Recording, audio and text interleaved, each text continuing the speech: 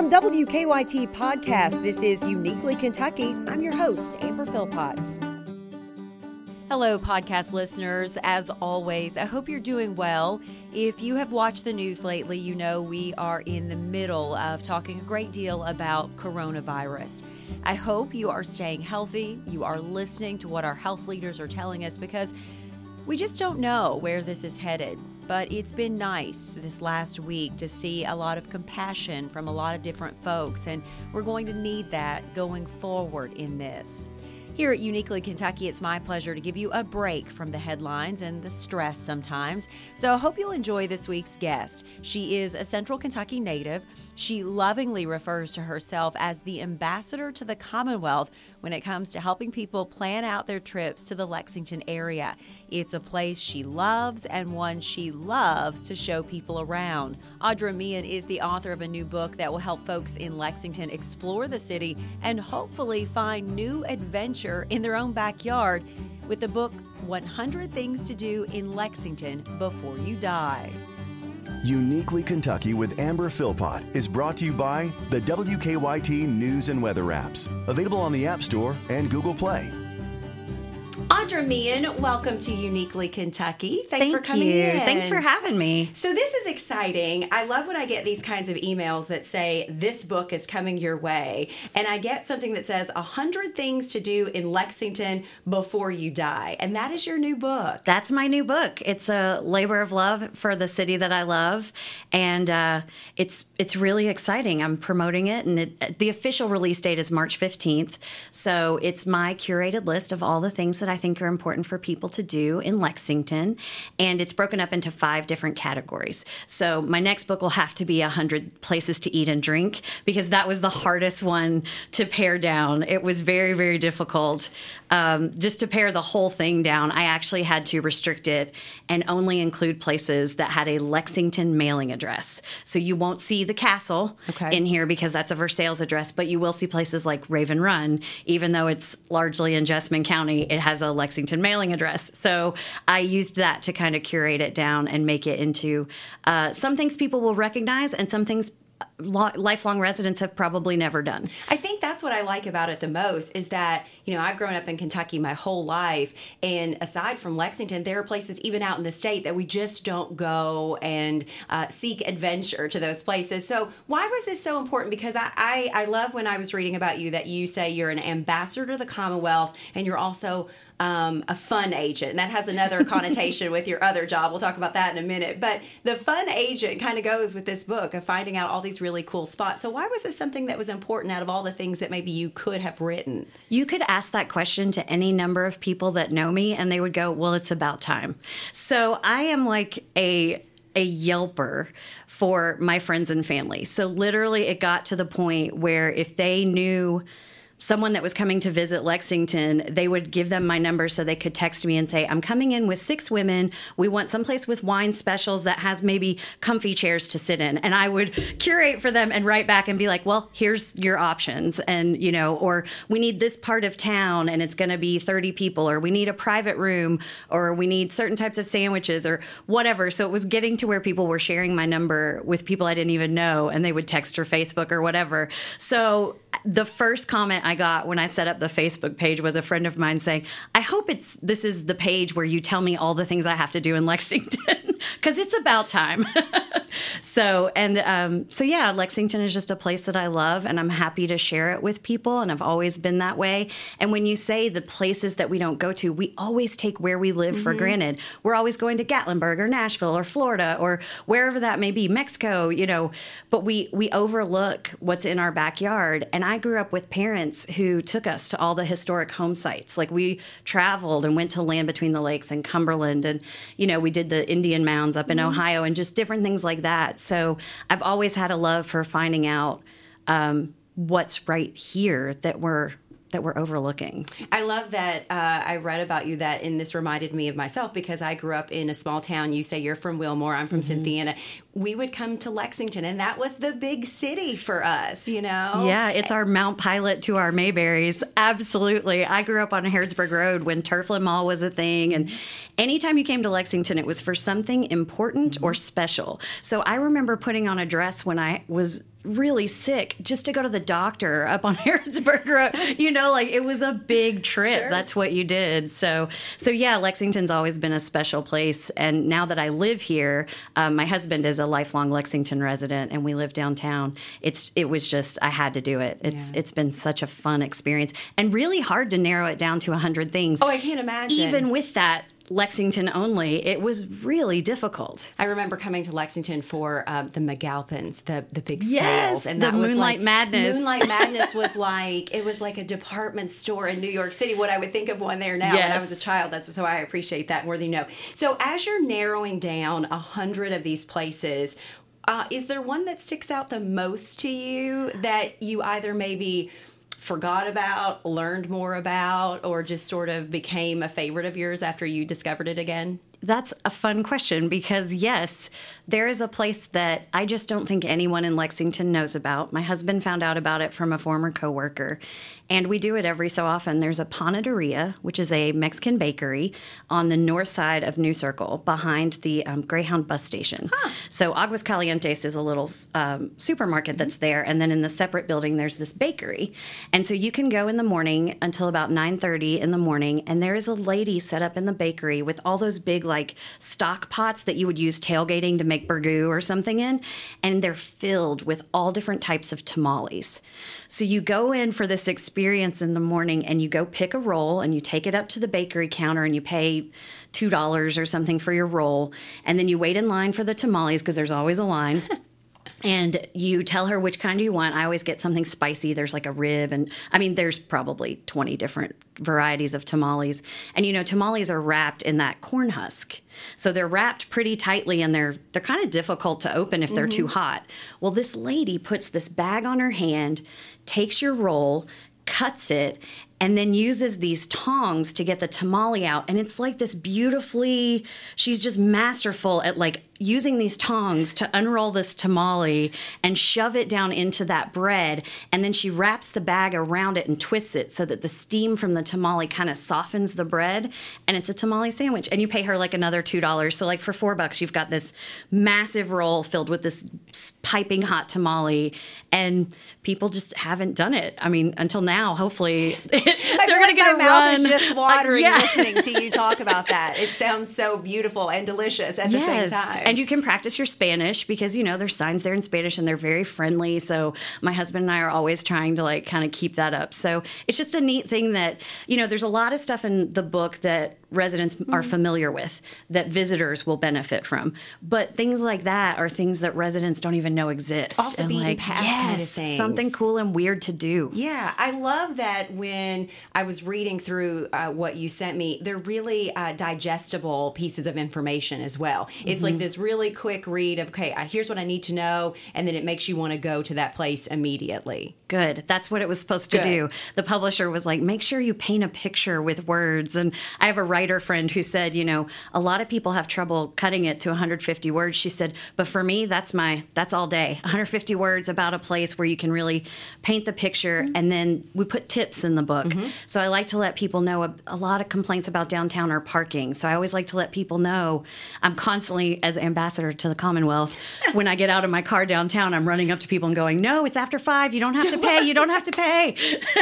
Or don't park there. Right. Not there, not no, now. They'll tow you in a second. Exactly. So yeah, we try to do that. Sometimes getting to a new city, just figuring out parking is a huge challenge, and it can be overwhelming, and it makes you have this lasting impression of a place that you don't want to go back, and so that should not be the case. So good for you. I scrolled the whole list. There's so many, but I appreciate that you chose Belly Up to the Bar at Chevy Chase Inn because I love hole-in-the-wall places. I love the guys that own it. And then Blue Door Smokehouse is a place literally that you could drive right by that place and not even see it. Right. And it's just a gem of a spot right there. Best brisket in town. Oh my Probably the best brisket I've ever had in my life. And my husband makes brisket, but he understands. He gets it. He knows. He's had it too.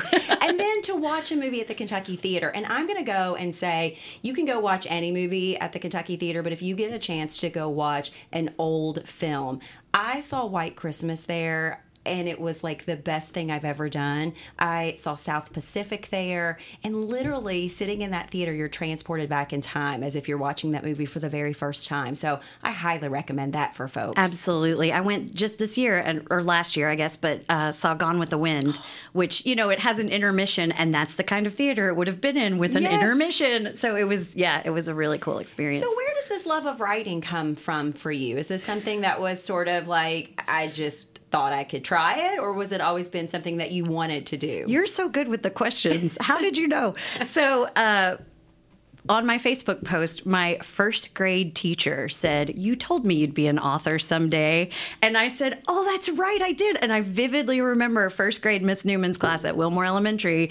We had an author of the month, and we would talk about author of the month. And I told her, one day I'm going to be your author of the month. And so she's retired now, but at least she got to see that and say something to me about it. So I guess I've been writing my whole life. And, the other thing that I am, the fun agent, as a real estate agent, I got into marketing at some point.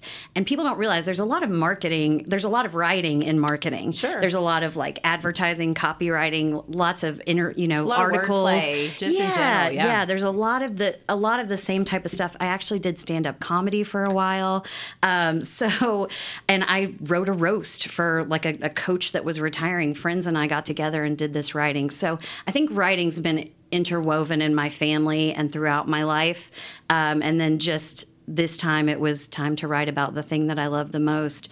And the funniest thing is my sister, who has transplanted to Alabama, she's actually the reason this book exists, because I had a friend who was going to write it. And so when I told her that, she said, "Can you put me in touch with the publisher?" So last October, her book, 100 Things to Do in Alabama Before You Die, came out. So we're all excited to tell the Justman Journal, like, "Sister Scribes from Wilmore, write 2 books in 6 months." I love that. That is great. That is great. You're not stealing each other's thunder. No. You're just going at it together. I know that writing can be a daunting task. I mean, I write every day in a shortened form for my job. And some days it comes to you, and some days you're just sitting there blankly looking at the screen. Was this a little bit easier to sit down and write something in this format versus maybe, fiction and coming up with a long-form story of some sort? As a reader, I'm a nonfiction person. So when my parents were taking us to all those places, I learned a love for Abraham Lincoln early on. And so I was always in the junior biographies section growing up. So yes, fiction for me comes easier. However, my mom and I and my sister have for years talked about writing a children's book. So there is some creativity that I would like to use in a more of a nonfiction way, but as far as or in more of a fiction way, but as far as nonfiction, I think too, I found out which places I was more passionate about as I was writing. So some of them, like Chevy Chase Inn, was hard to write about because I haven't been there as much, and they don't have an online presence. And a lot of times I get my motivation from seeing more stuff online. So that one was really an interesting thing for me to write, and maybe a little more challenging than some of the others, just because I don't know the owners, and I know all the friends of friends and have been there plenty of times. So yeah, there were some in there that were a little bit different, but ultimately it came together pretty well, I think. It's a really interesting representation. I was really excited to go through the list because sometimes there are things that you forget about, and so it was a really good representation of old and new, and things that you think are the old tried and true also in Lexington as well.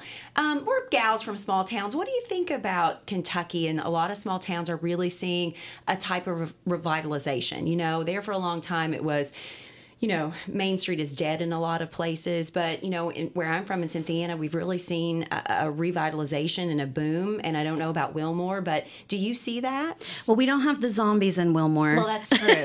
That's true. We will always have our zombies. That's still awesome. I have a lot of friends, actually, from Cynthiana, because, Moorhead connections, where we went to school. But in Wilmore, absolutely. Wilmore's its own little thing. Yeah. But I was thinking of that before I came, when we talked about always going to the big city of Lexington, there wasn't stuff. There's the IGA, which everyone loves in Wilmore, and Leonard Fitch is everybody's adopted grandfather. I love him to death. There was a Ben Franklin dime store. Everybody had a Ben Franklin, Wilmore. I think. Yeah. So that's what we had in Wilmore. Sure. And then we would go to Nicholasville for Kmart and Kroger. And then everything else was Lexington. So now the Main Street in Wilmore, I remember I was at the very first Christmas in Wilmore at my friend Shannon Murphy. Her dad was the dentist. And there's a picture in the Jessamine Journal of me stringing popcorn for the Christmas tree and things like that. And I mean, there's grants out there. Like Midway does the Renaissance, the downtown Main Street Renaissance grant or something. So I think there's been a big movement for that as people are wanting more local. My parents have actually sold the farm that we grew up in Wilmore, but we sold it to a couple of people that my brother and I went to school with our entire lives. So they now have kids there, and they're raising crops, and they go over to the Wilmore Farmers Market and sell vegetables and fruits. So I think all of those types of things, people wanting to eat better and wanting to get back to that kind of stuff, is really helping the small towns. And it's also becoming something to be in the next book, 100 Things to Do in Central Kentucky, where I can include my hometown. I wondered if that was coming next. I wondered. Yes. So, I mean, there's so many things people don't know about in the cool surrounding counties and cities that you can get out to and really experience kind of that small town. It's becoming like a tourist destination to see those small towns and to do horse farm tours or, do different things like that. And so, I love that you always think about bourbon and basketball and horses, but it's really nice to venture beyond those, because a lot of those things have now led to other things that you can go and see in different communities. From beginning to end, when you started to put this together, this process of this book, how long did it take you? That's such a funny story. And I worry about sharing it with people because I don't want them to think I just slapped this book together. But my sister was writing her book, and she got hers turned in. She gave herself like 3 months to write it. And she travels the state and for her job. She's in PR. So she had a lot of ideas already kind of written. And so when I talked to her about, 3 months, okay, I'm going to try and do that. And she said, okay, so what you do is you take how many days you have and you divide into 100, and you have to write that many vignettes a day. And I said, that's great, but I've always been a procrastinator. So the last week I'm like, okay, I have to write 23 entries today. And my sister just goes, oh gosh, Audra, we work so differently. Yes, I'm having heart palpitations thinking of that for you, actually. Yes. So, but I still was able to do it. I still went out and did research. I had never been to Pop's resale shop. So a friend wanted to do lunch, and I said, yeah, I can do lunch as long as we can pop in there and I can check that place out, because I'm writing about it right now and I need to experience it. So I still put the work in. I just am such a procrastinator. I had the list of 100 things, but I did kind of put it in there. Like well, thank you. Together, good. So. And I did give myself 3 months. So I was doing research and all of that the whole time. But when it comes to the physically writing it, my mentor is an old teacher from high school who I've just been close to forever. And she laughed because she knows that's how I get my motivation, is that deadline. So there are a lot of people that want to write and they just don't know where to start, whether it is fiction, nonfiction. Can you talk to me a little bit about sort of narrowing down, even finding, say, a publisher? Because I think sometimes that's really daunting to people as well. They don't really know where to start. Maybe what was your path? Everybody works differently. So I think I have a tendency to be swayed by other people in industries when I try to do something new and they tell me something, and I let that set up a roadblock for me. So however you work, just be true to that.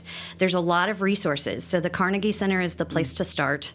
Absolutely. Find something that's free, go there, and then figure out what's worth paying for that speaks to you. Sure. So start someplace like that. For me, like I said, it was through a friend who knew a publisher, and then my sister was kind of the impetus for me to actually contact them to write. I actually just left. Co-working spaces are a big thing right now. We've got Base 110 in town, and I actually just left a new friend that I also met through my friend that knows the publisher, who started a Lexington writers room at Base 110, and it's specifically for published writers, but it's a place where you could find resources and find people that have done it. So, if you're like me and it's just I got to find a publisher, or people self-publish. I have another realtor friend who's always one step ahead of me, and daggone it, in February I got an invite to her book release party, and I was like, mine comes out in March. Yeah, but she self-published a book of poems, and it's amazing. So there's nothing holding you back in this day and age. If you want to write, you can do it. Just find your own path and use the resources that we have. Google's always great because you can just look up beginning writing in Lexington, Kentucky, and find, I'm sure, plenty other options to help get started. We're Morehead State gals. What I always have to give them a shout out. What made you choose Morehead State for education, and how was it there for you? Yeah, I actually only applied to UK and Morehead, and Morehead gave me this nice little scholarship to come, and I was just like, all right, let's do it. And I was going to be a teacher when I went. My mentor's really upset that I never became a teacher because she's a teacher, but I got hooked into the communications department and some theater friends, and that was it. That's all she wrote. I stayed at Morehead all 4 years and had a great time. And like I said to you, the first thing I did was went to the class notes and told them that I'd written this book. And the first thing they did was send me a little, congratulations, here's some sunglasses and a keychain. Go Eagles. That's so, awesome. It's pretty cool. Well, some of the best theater that I think, when I was in school, to be able to see some of the shows that I saw at Morehead State. So we may have crossed paths and I may have seen you. Maybe. So that was good stuff if you were in it for well, sure. Thanks. I always like to talk to people if I can in this podcast. Sometimes I do, sometimes I don't, but I am a huge bookworm, and obviously you have a love of books. I do not enjoy nonfiction as much. I'm a fiction gal, but talk to me about some of the things that you're reading right now, or something that stands out to you recently, or a book that's really had an impact on your life maybe. Yeah, any women empowerment books. Everybody loves Sarah Hollis right now, anything like that. So, and especially audiobooks from the library. I find myself driving a lot, so I like to throw on an audiobook. But I just love the SNL ladies right now. Tina Fey's autobiography. Yes. And then hearing them read it is so much fun. So yeah, those are the kinds of books I read, and it's totally. I don't read anything magazines I read that are fiction, But yeah, I very rarely find myself doing that, and it's funny because my husband is always reading something fiction, but yeah. Let's talk about the real estate market. We're here. Sure. That's your other, the fun agent. What's the real estate market like these days in Lexington? It's crazy. It's so unbalanced, and it's Lexington is immune to a lot of things. We're kind of lucky. We're very lucky in that way. So when the bubble burst, it just didn't hit us as hard. It hit a lot of our contractors and things like that, the one-man shops that were out. But we're trying to find more inventory. That's the problem. We have buyers. We just don't have a lot of houses to sell them, especially in a first-time buyer, $200,000 to $300,000 range. So, and actually that was just on Kentucky Newsmakers. We had the president of the Lexington Bluegrass Association of Realtors was just on this weekend talking about all the things that we're facing. And we, of course, just went through some bill approvals and things like that. So a lot of things are changing for realtors. But the market's strong as far as interest rates are really low. It's a great time to buy. If you can find something. If you can find something. If you're renting, buy right now. Just find a realtor, reach out and start looking tomorrow, because you don't have that worry about being, without a home. Sure. And it's a great time to sell when it's a great time to buy. So, you can take advantage of that market a lot of people are downsizing. We've got a lot of older people that are ready to, my parents just did. They sold the farm and now they're. Did they move to town? Did they become city folk? They're in the big city of Nicholasville. See, my parents sold our farm and they moved to the big city of Cynthiana, and it was a little difficult on me. They know that I was not as at first, but now I absolutely love it, because for me, just getting to them quicker, or being able to run in the neighborhood is a big deal. You couldn't do that when you lived 13 miles out of town on a country road. Yeah, and I would get worried about them. If something, they never took their cell phones. I'm like, what if a tree falls on you?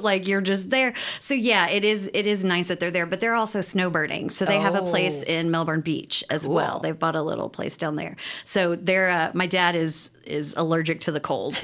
Aren't we all, Dad, right? Yeah, so they're loving that. But Audra, talk to me about where you're going to be in the next couple of weeks if people want to maybe find you once the book comes out. Where do they find the book? And then if you are going to be out maybe doing some signings, where are you going to be? Absolutely. So April 2nd is my launch/release party, and it is at one of the entries in the book, Creo, which is our New Orleans-themed bar on Short Street.